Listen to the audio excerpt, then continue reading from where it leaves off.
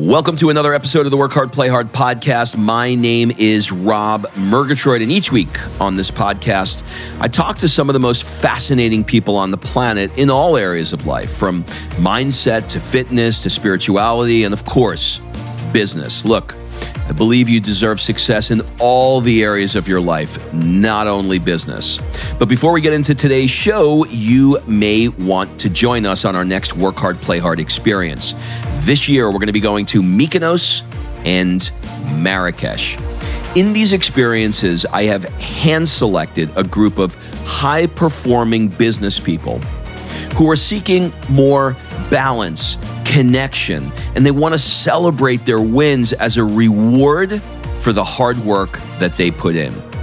If you want someone to curate once-in-a-lifetime experiences and force you to play more, rush over to workhardplayhardexperience.com. Fill out an application so we can jump on a discovery call to see if this is a good fit for you. And remember, excuses are over. It's time to live.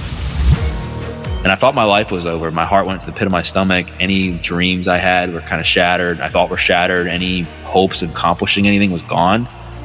And it just got to a point where that night, I thought my life was over, but it ended up, as you know, becoming like one of the biggest blessings. The more you blame people is the more you push yourself away from your truest potential, because then you take the responsibility off yourself and holding yourself accountable to change. You chose to get here. He's like, I don't care what your situation was. He's like, so many people's parents get divorced. So many people get addicted to drugs. People are bullied. People are picked on. He's like, you decided to do whatever you did to get here. And he's like, and until you take responsibility for yourself, nothing's going to change. What's up, everybody? Today on the show is Doug Bopst. Wow, what an interview with this man. Look, our show is aimed at sparking you to place as much focus on your life as you do your business. And when you listen to this episode with Doug, you will realize how freaking grateful you should be for this one beautiful life you are living. I don't want to give too much away beforehand, but let's just say sit back and enjoy the ride. This is going to be an incredible episode that's really going to make you take a look at your life and realize just how grateful you are. And more than that, how one wrong or bad, we'll put that in quotes, decision that you can make in your life can change the entire freaking trajectory. Please enjoy this wide-ranging conversation with Doug Bopst.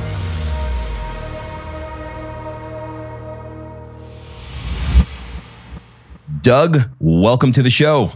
Rob, man, thanks for having me. It's my pleasure. I am so excited for you to do this episode. And here's why.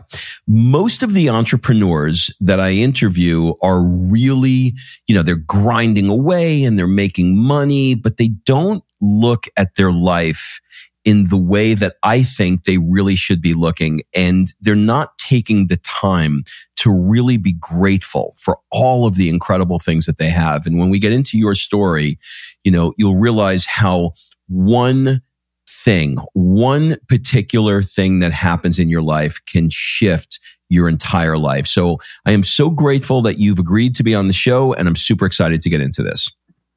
Yeah, man, fire away. I mean, I'm pumped. I'm grateful for the opportunity. Anytime I get a chance to leverage my story to help not just entrepreneurs, but other people in general, I mean, I'm all for just helping and to inspire people. Beautiful. Okay, so what we're going to do is we're going to rewind the clock a bit, and we're going to talk about growing up in the 90s in Baltimore, Maryland. How would you describe your home life? In other words, what did your parents do for a living? What was your home life like? Paint me a picture of that time.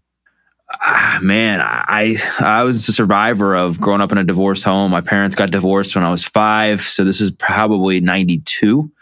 Mm-hmm. And it was tough, man. It was a tough life to live. I think because, you're bouncing around from house to house, and divorce was a lot more stigmatized back then. So out of my friend group, I think I was the only one who had parents who were divorced. And it led to a lot of insecurities. Like, what's wrong with me? Why is this happening to me? Why am I different? And then on top of that, I loved sports. Like I was the kid who like was glued to Sports Center all day, every day. I was the kid who like collected baseball cards, but I sucked at sports, Rob. Like I was terrible. I couldn't jump, couldn't run. And I was always the one who was picked last. And so I started to get depressed and I started to eat very unhealthily and, ended up getting, heavy when I was like, 9, 10, 11 years old, and to the point where I just developed even more insecurities, as you can imagine. And I was bullied in school. I survived a lot of abuse growing up. And by the time I was 14 years old, I started experimenting with marijuana. And that really is when my life started to take a turn from the worst. Once I was able to take a substance that would mask all the insecurities that I had growing up, I mean, you just set yourself up for failure long term. So here you are, you're in high school. You got a few extra pounds that you're trying to lose. You're feeling insecure. And then someone says, hey, look, why don't you try some pot? You try some pot, you ease the pain a little bit, but then that boomeranged on you and it wound up giving you the munchies. And so now you're gaining more weight, smoking the pot. You're feeling the ease that you're looking for, which is sort of like, eliminate that awkwardness, but it's having the reverse effect because now you're gaining more weight with the munchies. Then there's another moment for you where you've got this pivotal moment when someone offers you 5 milligrams of Percocet.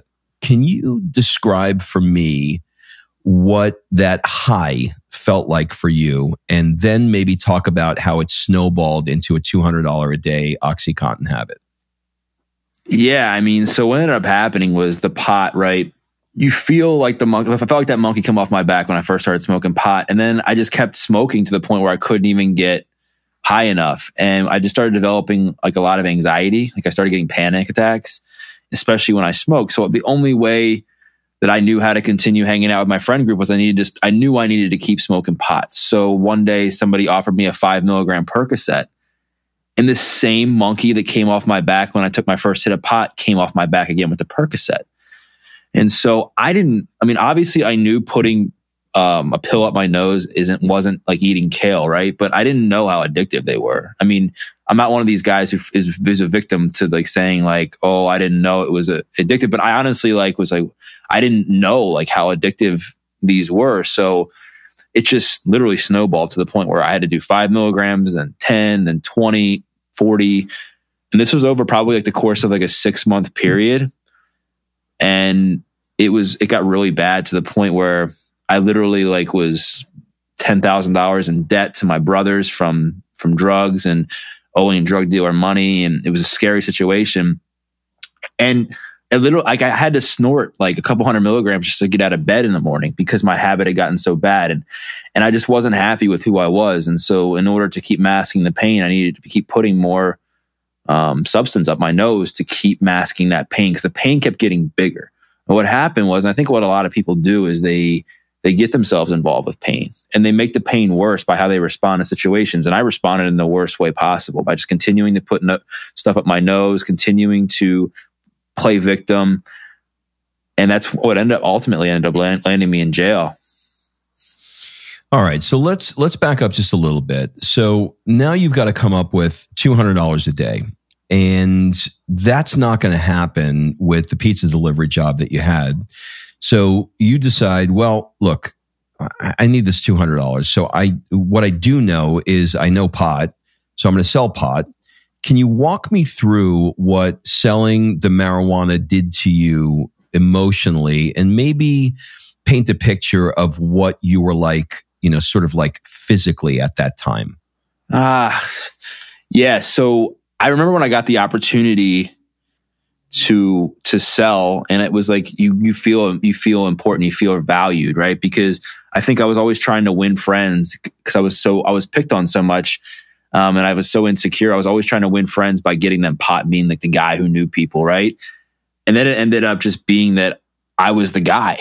So emotionally, for me, when my phone was blowing up all day, and I'm weighing out ounces of pot at a time for people, I felt needed. I felt it was that dopamine rush. Every time my phone rang, every time my text came through about somebody needing something, I felt that need and that value to be wanted, like something I had never really had before, right? And physically, I was a mess, man. I could have been a model for Pillsbury. I was fat. I was out of shape. I was smoking all kinds of cigarettes. A typical meal for me was, I'd wake up super late in the afternoon and eat a cheesesteak and a couple slices of pizza, hit up McDonald's, get some cheeseburgers. And I was just so unhappy with myself. And, the more I kept selling, the more connections I made. But I just ended up getting into trouble because I was literally getting high on my own supply. Like I was literally taking my profits that I was making from pot, which I should have been saving, right? Like I heard your interview with Brett Johnson about saving money. And I was actually it was funny because I was just messaging him the other, today about that. But anyway, not to get on the sidetrack, but I wasn't saving any money. I was literally taking my profits, putting them up my nose through painkillers and going to strip clubs. And it just got me into a point where I was getting robbed because I was, losing track of my business, my actual pot selling business, because I was just so caught up in the painkillers. My relationships were torn because I was lying. I was manipulating a lot of people. And mentally and emotionally, I was in prison because I was just so unhappy with the man I had become, who had all this potential. But here I was just selling drugs. All right. I want to back up a little bit before prison. I want to talk about the moment that actually led to you having to go to prison. So one night in 2008, you were pulled over for something, just silly. And like most people would not have this problem who were in the drug world, a busted headlight, right? That's a cardinal sin, right? You don't have a busted headlight when you've got drugs in the car. And that night changed your life forever. Can you tell us the story of what happened on that night? Yeah. It's like the cardinal sin, right? It's like, so like you said, like I had a busted headlight and my friend's parents, like I said, while I was selling drugs and then I got involved in doing painkillers and stuff, like my decision-making abilities like went to hell in a handbasket. So I had this headlight out. My friend's parents kept begging me to get it changed. Like, Doug, you're riding around with all these illegal substances. You're not being smart. You can't be riding dirty with a busted headlight. So I'm literally riding around with a few of my friends to go pick up some Oxycontin, Cinco de Mayo. And it's at night. And all of a sudden I see a cop running radar. So I flashed my high beams at the police officer thinking that would hide my busted headlight, when really it just gave him a reason to pull me over, because I high beamed the police officer. Pulls me over. My buddy in the back seat had an open container of beer. It's funny. I almost feel like I wanted to get arrested, like subconsciously, because he's like, do you mind if I search your car? And I was like, yes. Or I was like, yeah, go ahead and search it. And I'm like, what are you saying? Like, I had all this pot hidden by the spare tire, like a half a pound of pot, all this cash in the glove box. And they searched it and they obviously found everything. I'm arrested that night. And I thought my life was over. My heart went to the pit of my stomach. Any dreams I had were kind of shattered. I thought were shattered. Any hopes of accomplishing anything was gone. And it just got to a point where that night I thought my life was over, but it ended up, as you know, becoming like one of the biggest blessings. What was going through your minds sitting in the back of that police car? I could only imagine what that was like for you, because when anytime you're in the midst of craziness happening, your brain's exploding, right? You're trying to figure out what the hell's going to happen. But you had to know, sitting in the back of that car, that this was a big deal and this was going to alter your life forever. Were you emotionally detached from the experience, or were you in it and just, tail spinning? I was a mess, man, because I owed a drug dealer a bunch of money. I owed a drug dealer $5,000. So that was on my mind, because I was like, gosh, how am I going to pay this person back? Mm-hmm. And then it was also like I don't know if you've ever been in these types of situations, but any like bad memory or decision I've ever made just all came to a head, and they all kind of flashed before me. And I just remember just thinking about like how I could have handled things differently, and also like being a victim, being like, why does my life have to be like this? Why me? Why me? Why me? Mm-hmm. And I was hopeless. I was like, my life is over. I'm going to go to jail. I'm going to get beat up, all of the stigmas, like that, in jail. Never going to make anything of myself. I literally, like, as low as you can feel was as low as I felt that night, because I was like, what are my parents going to say? They already like have a strained relationship with me. What are my friends going to think of me? Am I ever going to get married? Am I ever going to find love? Like, all these things went through my head. And I just remember crying and crying and crying because I knew I had a lot of potential.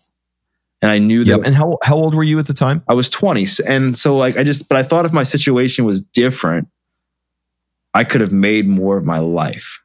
And I was just so upset that it wasn't, that I just kept blaming people. And the more I've realized, the more I've grown up, the more I've come to terms with, the more you blame people is the more you push yourself away from your truest potential, because then you take the responsibility off yourself and holding yourself accountable to change. Yeah, I love that. That was really, really well stated. So a judge sentenced you. You could have gotten 5 years, but he sentenced you to 90 days, and he gave you the option that if you cleaned it up, he would actually remove the felony off your conviction. Take me back to that moment when you were standing in front of the judge and, your attorney said to you, look, he can give you 5 years. He can give you this. He can give you that. I don't know what's going to happen. Let's hope for the best. Take me back to that sort of moment and tell me what you were feeling inside, and then what it felt like when the judge finally told you what he told you. Yeah, I mean, so for me, I was high in court. So like, I remember my lawyer being so like upset. He's like, why couldn't you get clean? Just pass a drug test. Like, why couldn't you do this? And I'm thinking to myself, like my grandparents had offered me like months before, money for a lawyer. And I chose to get a new car because my car had blown up. I was like, well, how can I continue to sell and buy drugs without a car? So I'm in court. The judge sentences me. I'm looking at my lawyer like, gosh. And at this time it was 2008, right? So I'm like, all right, well, 5 years of probation. He sentenced me to 5 years, suspended everything but 90 days, 5 years probation, 200 hours community service, all the fines and drug classes. And I'm like thinking to myself, well, the world's going to end in 2012. So what's the point? Like, I'm going to get high when I get out of court. Like all these things are going through my mind that I just wasn't going to make it. Like I was having suicidal thoughts, like literally like days before I went to court, I was literally telling myself that I was going to hopefully snort like a line and never wake up again. That was like my hope. I would pray for that. Like it was so screwed up, man. And so when I got sentenced, I was like, well, I guess my life's completely over. And I had no idea what I was about to walk into when I went into jail. I mean, considering the habit I had, the detox I had to go through, and the cellmate to change my life. Okay. So now you're in jail. And do you remember what it was like? By the way, do they take you to jail like immediately when you get sentenced? No. So what ended up happening was he gave me 3 weeks to kind of gather my stuff. You know what I mean? Like develop more relationships or to kind of, I guess, mend the relationships, that I had, to kind of say goodbye to my family and everything. So he gave me a few weeks to gather my own time. And, but then I didn't stop using drugs. I kept snorting pills. And I thought, because I got a prescription of Suboxone, because I went to a doctor and I was like, hey, I'm addicted to drugs. Like, here's my urine. I need Suboxone to help detox. That I'd be able to take that with me to jail. Well, I was extremely wrong because it's a narcotic. They wouldn't let me take it in. So when I went there, I was almost late to court. I mean, I was almost late to jail. They were like, you got to show up here by 5 p.m. Or if you don't, it's considered like fleeing and eluding or escape. You get an escape charge for trying to escape. Because I was supposed to technically be in jail. And the last thing I did was I was at a buddy of mine's house and I snorted like 200 milligrams of Oxy. I get to jail, say goodbye to my family.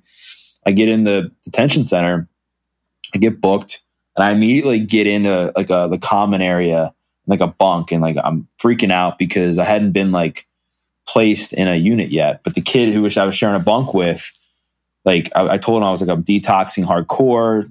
It felt like I was having uncontrollable bowel movements. I was vomiting. I felt like I was trying to crawl out of my own skin. And he was he kept telling me about these fights that were going to happen every Friday. He's like, you got to fight. It's like we have these boxing matches. And I'm like, oh, man, I'm going to get my butt kicked. Like I was so terrified. Mm-hmm. And, by the grace of God, a few days later, I get transported into this cell group with in like a more, I guess, low profile setting, which is where I met my cellmate, who saved my life. I met him at the Scrabble table, and little did I know, Rob, that like as much as I thought like jail was going to be like the worst thing that could ever possibly happen to me, it ended up being something that completely changed my life. Yeah, for sure. I mean, going through, before we talk about that, that leaving there and how it changed your life, I want to talk a little bit about being there. And the reason why I want to talk about being there is I think that people who are listening, this show is, as much as this show is about tactical ways to be a better entrepreneur and make more money, et cetera, we're also looking at your life. And, you could have been in jail for 5 years. You only got 90 days. But a lot of the entrepreneurs who are listening, they're so busy just grinding away that they don't realize that, these pivotal moments happen in life, and they should be so grateful to, acknowledge where they are and the freedom that they have, So I would suspect that when you got out of jail, that you looked at the world and life in a different way. Maybe talk to me a little bit about what that was like for you leaving and how you sort of stepped into gratitude. Yeah, man. So I think one of the biggest problems we have as a society is people just aren't grateful anymore. I mean, we're so like infatuated with like the shiny objects and the cars and the money and the greed. And I'm not saying that that's not important. Okay. Like I agree. And there's a time and place for that. But I think sometimes we forget to wake up and smell the roses. And for me, the one thing that I really, really took for granted was my freedom. My freedom to not be able to call who I wanted, to go where I wanted to, the freedom to not be able to like go eat whatever I wanted to. And so I remember when I got out, I was like, man, I'm just so grateful that I can go to like the zoo. I'm so grateful I can go to the aquarium. I'm so grateful that I can go to the mall and just walk around and not be worried about like where I was going to get drugs from. And a big part of that not only came from me being incarcerated, it came from my cellmate helping me to save my life, because I was like, all right, like, how am I going to repay this dude? Like, and it was like all about paying it forward and giving back and just being grateful that I had that opportunity that a lot of people don't have. There's a lot of people go to jail. Like 95% of people go to jail and they don't get out on the other side. 95% of people, get into some sort of rabbit hole of addiction in the criminal system. They don't get out. So I wanted to take a different spin and be like, you know what? Like, I've learned a lot through this. I'm going to do whatever it takes to stop, blaming other people and be grateful for the opportunity that I had in jail to make a life out of myself so I can help other people. I love that. So you alluded earlier to your cellmate. I think his name was Eric. Tell me how Eric impacted your life. Can I cuss on here? Yeah. Okay. So I just want to make sure, because there's a pivotal moment where he said something to me that it changed my life, and it still impacts me today. I remember when I got in there, man, like I was making a lot of excuses. I was like, my family this, my friends that, woe is me, victim, right? And that's another problem. I think gratitude and the victim mentality are two of the biggest things I think our society struggles with. But anyway, so my cellmate, I saw him working out, doing like thousands of push-ups, all these pull-ups, working out for like 3-4 hours, climbing like the rails, looked like a more jacked version of Brad Pitt from Fight Club. And I just remember him being like, you're going to work out with me one day. And I'm like, yeah, right, dude. Like, are you serious? Have you seen me? Like, I'm literally like the walking poster child, for tasty cakes. It's not going to happen. And I remember him just telling me, he's like, dude, just give it a try and give it a try. And I remember just before we even started working out, me just complaining to him constantly. And he's like, dude, you can either be a man or you can be a bitch. And I was like, whoa, like what? Like, and where I was born, and even in jail, you don't want to be called a bitch. Like when you're called a bitch, you've probably lost in jail somehow, so I was like, well, what do you mean, man? He's like, you're blaming everybody for your problems. He was like, you're sitting there. He's like, you chose to get here. Like, he's like, I don't care what your situation was. He's like, so many people's parents get divorced. So many people get addicted to drugs. People are bullied. People are picked on. He's like, you decided to do whatever you did to get here. And he's like, and until you take responsibility for yourself, nothing's going to change. And he's like, you can be like most people in here, in jail. Go cry in the corner, say, woe is me, watch TV, read some magazines, or you can be different, take responsibility for yourself and change. And I felt like some sort of empowerment at that moment that I was like, I think he's right? I think for the first time, I felt like empowered. And when you feel empowered, Rob, shit changes, man. And you start to be able to accomplish things you never thought. And then we started working out. And I just remember, being in front of a bunch of grown men, getting down to do a push-up, not being able to do a push-up, not being able to do one from my knees, hardly being able to walk. And it killed me because I was like, what have I let myself become to? This bitch mentality, this victim mentality has led me into a deep, dark spot emotionally, physically, mentally, and spiritually. And now I'm in jail, barely being able to hold myself together. And he agreed to train me in there every day as long as I continued. And didn't. His deal was, you show up, I'll train you. You stop showing up, we're done. So, and that was what did it, man. The one push-up led to 2 and 2 to 3 and so on, to the point where I was able to do a set of 10 and run a mile by the time I left.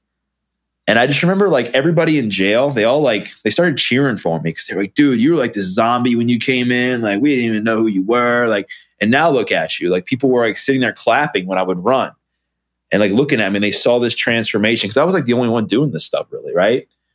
Mm-hmm. And I remember like, it's weird. You never think you're going to cry when you leave, like, because you don't want to, like, I didn't want to leave jail. Like, I was like, I don't want to leave. And not because like, I just was like, man, like this guy saved my life, man. Like he was there for me. And that unconditional love, I think, is something I never authentically felt. And I'm like, how am I going to do this without him? And he gave me. Do you still connect with Eric? I wish, man. I mean, we did for a little while. And as a matter of fact, we actually grabbed a few workouts together, on our own and it helped because I had gotten to a place fitness wise where I was able to keep up with him. But then like he kind of, I think, fell off a little bit when we went back and forth, and I just set a little bit of a boundary like once that all happened. Mm-hmm. And what was he in for? So he had a similar backstory to me in that he had a drug problem, but he had like 100 burglaries. So like he would, he was a guy that would go in and rob a house and they weren't home, and then sell all this stuff for money to buy drugs. And he was actually, it's just weird how God works, how the universe works, whatever you call it, right? That he just happened to be there on a detainer waiting to go to court because he had violated probation, because he had spent 10 years in a Pennsylvania penitentiary. So I kind of got lucky, man. And I'll never forget him. I dedicated my first book to him. I actually reached out to him not too long ago to see if I could get him on my podcast. I was like, man, this would be a great interview to like have him talk about like what it was like. Everyone's heard my side of like how I mean, I'm sure he's got a whole different perspective and how he'll. For sure. For sure. And you weren't able to get him, huh? I mean, I've talked to his girlfriend a little bit, but it's like he's a tough one to track down a little bit. He's not very good with technology. So, I mean, I hope for one day to meet him and reconnect with him, because there's always a special place in my heart for that. And I think times, we talk about the power of like inner circle. And I know we've both been involved with being involved with different groups of people that are doing some great things. But having somebody like that, like a mentor, was so pivotal for me, because it was just somebody he had nothing. What did he have to gain from this? Like nothing. But he just chose to help save me before saving somebody else, which to me is really special. For sure. I want to move into some questions that are around fulfillment. When you are feeling overwhelmed now, or unfocused, or just out of sorts, way back when it was drugs, that's what you reached to, right? What do you reach for now other than fitness? Yeah, so I still struggle, man. Like I don't, obviously, I think people get it all twisted that once you get off drugs and you have some success in life, that you don't struggle anymore, that you don't get depressed, you don't get anxious, and it's all BS, right? It's how you manage it. And so I've had my fair share of struggles. I mean, not with addiction, but just with life. And the way I've managed it now is so much different. So other than fitness, obviously fitness is a big part of it. prayer for me is big. Like I consider myself a Christian. I'm not like, I don't have anything against any other types of religion, but for me, like prayer and going and having that sense of spirituality helps. Podcasts really help me. I mean, it depends on the type of mood I'm in. If I'm in a mood where I need to work on my business, I might throw on a business podcast. If I'm in a mood where I need to get some like more God in me, I'll throw on maybe like a church podcast, like Bishop Jakes or something like that. You know, and if it's something I'm looking for motivation, then, you know, I'll do it based on that. I'm also like a sponge for knowledge. So like I keep a circle of people around me that I would want to trade life with. Like I don't take advice from people I wouldn't trade life with. I don't take criticism. I like that. I wouldn't. And it's not a derogatory thing, but it's like if someone's criticizing me and they're not happy with their life, like to me, it's like it's not as authentic and genuine as somebody who's secure with where they're at in life and being able to offer me something genuine. So I try to hang out so I'm not the smartest person in the room, because otherwise, like, what are you chasing after? So, as I feel like it's like it's like the law of averages. If you're hanging out with 9 people that are a lot better than you on a consistent basis, odds are you're going to get better. Yeah, for sure. Right? Yeah. Was there a particular goal that you had in your mind a few years ago and you're like, you know, when I get this goal, everything's going to be better. And then you got it and you were like, that really didn't do what I thought it was going to do. Anything like that come to mind for you?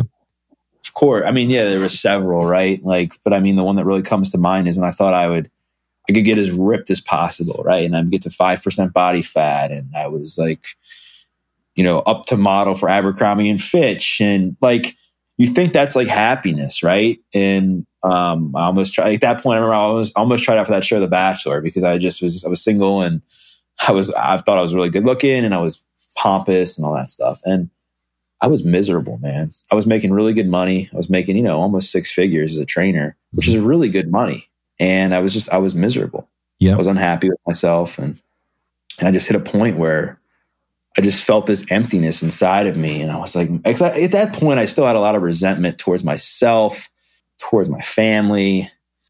And I was just battling these dark clouds above my head. And it was hard. It was really hard for me to continue to live in that way, because I just kept being so like hungry for something that I was not getting through fitness, that I wasn't getting through money. And that's when I really started to develop a spirituality practice. And for me, like being a Christian, like isn't about going to church on Sundays and checking a box. And like, it's not about that. For me, it's about, I know that there's no freaking coincidence that a guy was helping me to save myself in jail through fitness. And now I'm helping other people do the same and sharing my story and getting these opportunities. I couldn't do that alone. And also the power of like transformation and resurrection, that like I went through all my pain for a reason. There was purpose in that. It sucked. And I don't wish what I went through upon anyone. But as I look back now, there were so many reasons why I went through it, you know, to help other people. And that's just, and as a result, it's giving me meaning and purpose to life. It's giving me meaning to just know that there's more to life than being a trainer. There's more to life than working out. There's more to life than money. And that's why, like, I mean, I remember like now, like I love going on podcasts. This isn't going to drive money for me, but it's because I know that I was kept alive for a reason. And it's my God-given purpose to share my story to help inspire people to not make the same mistakes I did. I love that. All right. So as we wrap up, let's change things up a bit. What one question would you like to ask me? So I'm intrigued, man. I was doing some research on you. I don't just come on interviews and I don't just reach out to random people. I mean, it's like I've kind of, I guess, gotten to a point where I've done enough podcasts that I'm pretty particular about shows I go, just because it's like, you know, it's got to be a good fit, good conversation. So like, I want to make sure it's the host is intriguing to me, just like I am to them. And I think it's only fair, right? So I was looking at you and I saw you do these private retreats, man. So I was like, dang, that looks so much fun. Like, what does that look like? Because I mean, obviously I look at your page and I've been stalking you a little bit just to kind of see who I'm talking to, you know, and it just looks like what you do is just so unique. Like what exactly does that entail? I recognize that there was a need for high-end entrepreneurs who absolutely loved what they did, but really wanted to be having experiences more with other entrepreneurs that loved traveling and loved experiences. So as a test, I put together 20 people, took them over to the Greek islands in Mykonos, and I created an experience for them. And they went nuts over it. So I decided to offer it to my listeners. And so now we do 2 events a year. We just got back from Italy a little while ago. And, I do them twice a year. So pretty much every 6 months, an entrepreneur can count on, hey, look, I got this part of my life serviced. I'm not going to go 10 years without, ever making it to Europe. I'm going to do something amazing. And I want them to spend as much time on working on their life as they do working on their business. It's freaking awesome, man. What an idea. Cool stuff, right? Yeah. Yeah. And how does that, so people, I guess, pay you like a fee, I guess, and then they pay their own way? Is that how it works? Yeah. Yeah. There's a fee and everything's included. That's awesome, man. Yeah. Yeah. It's really, really great. So we can talk more about that if you have an interest. You would love it. It's really incredible. Yeah, man, for sure. Well, listen, this has been a ton of fun. I really enjoyed it. Thank you for your willingness to be vulnerable on this. And do you have any final words, suggestions, or an ask for the people that are listening? Not really. I just want people to inspire people to just know that if they're hopeless or in the depths of despair, that life's not over, and that they just gotta really be diligent about becoming the best version of themselves, who they hang out with, the types of things they do, taking care of themselves. And, if people are interested and want to find out more about like what I'm doing, I just started the Adversity Advantage podcast, and they can just want to follow me on Instagram, and get some more info about what I got going on there. It'd be awesome. Beautiful. Well, thank you again for taking the time. Thanks, man. I appreciate it. Had a lot of fun. I really, really thank you too. You got it. All right. Thanks for listening. If you love this episode and you know someone that needs some help in either stepping up their work hard game or their play hard game, it would mean the world to me if you shared this podcast with them to help me get this movement out there.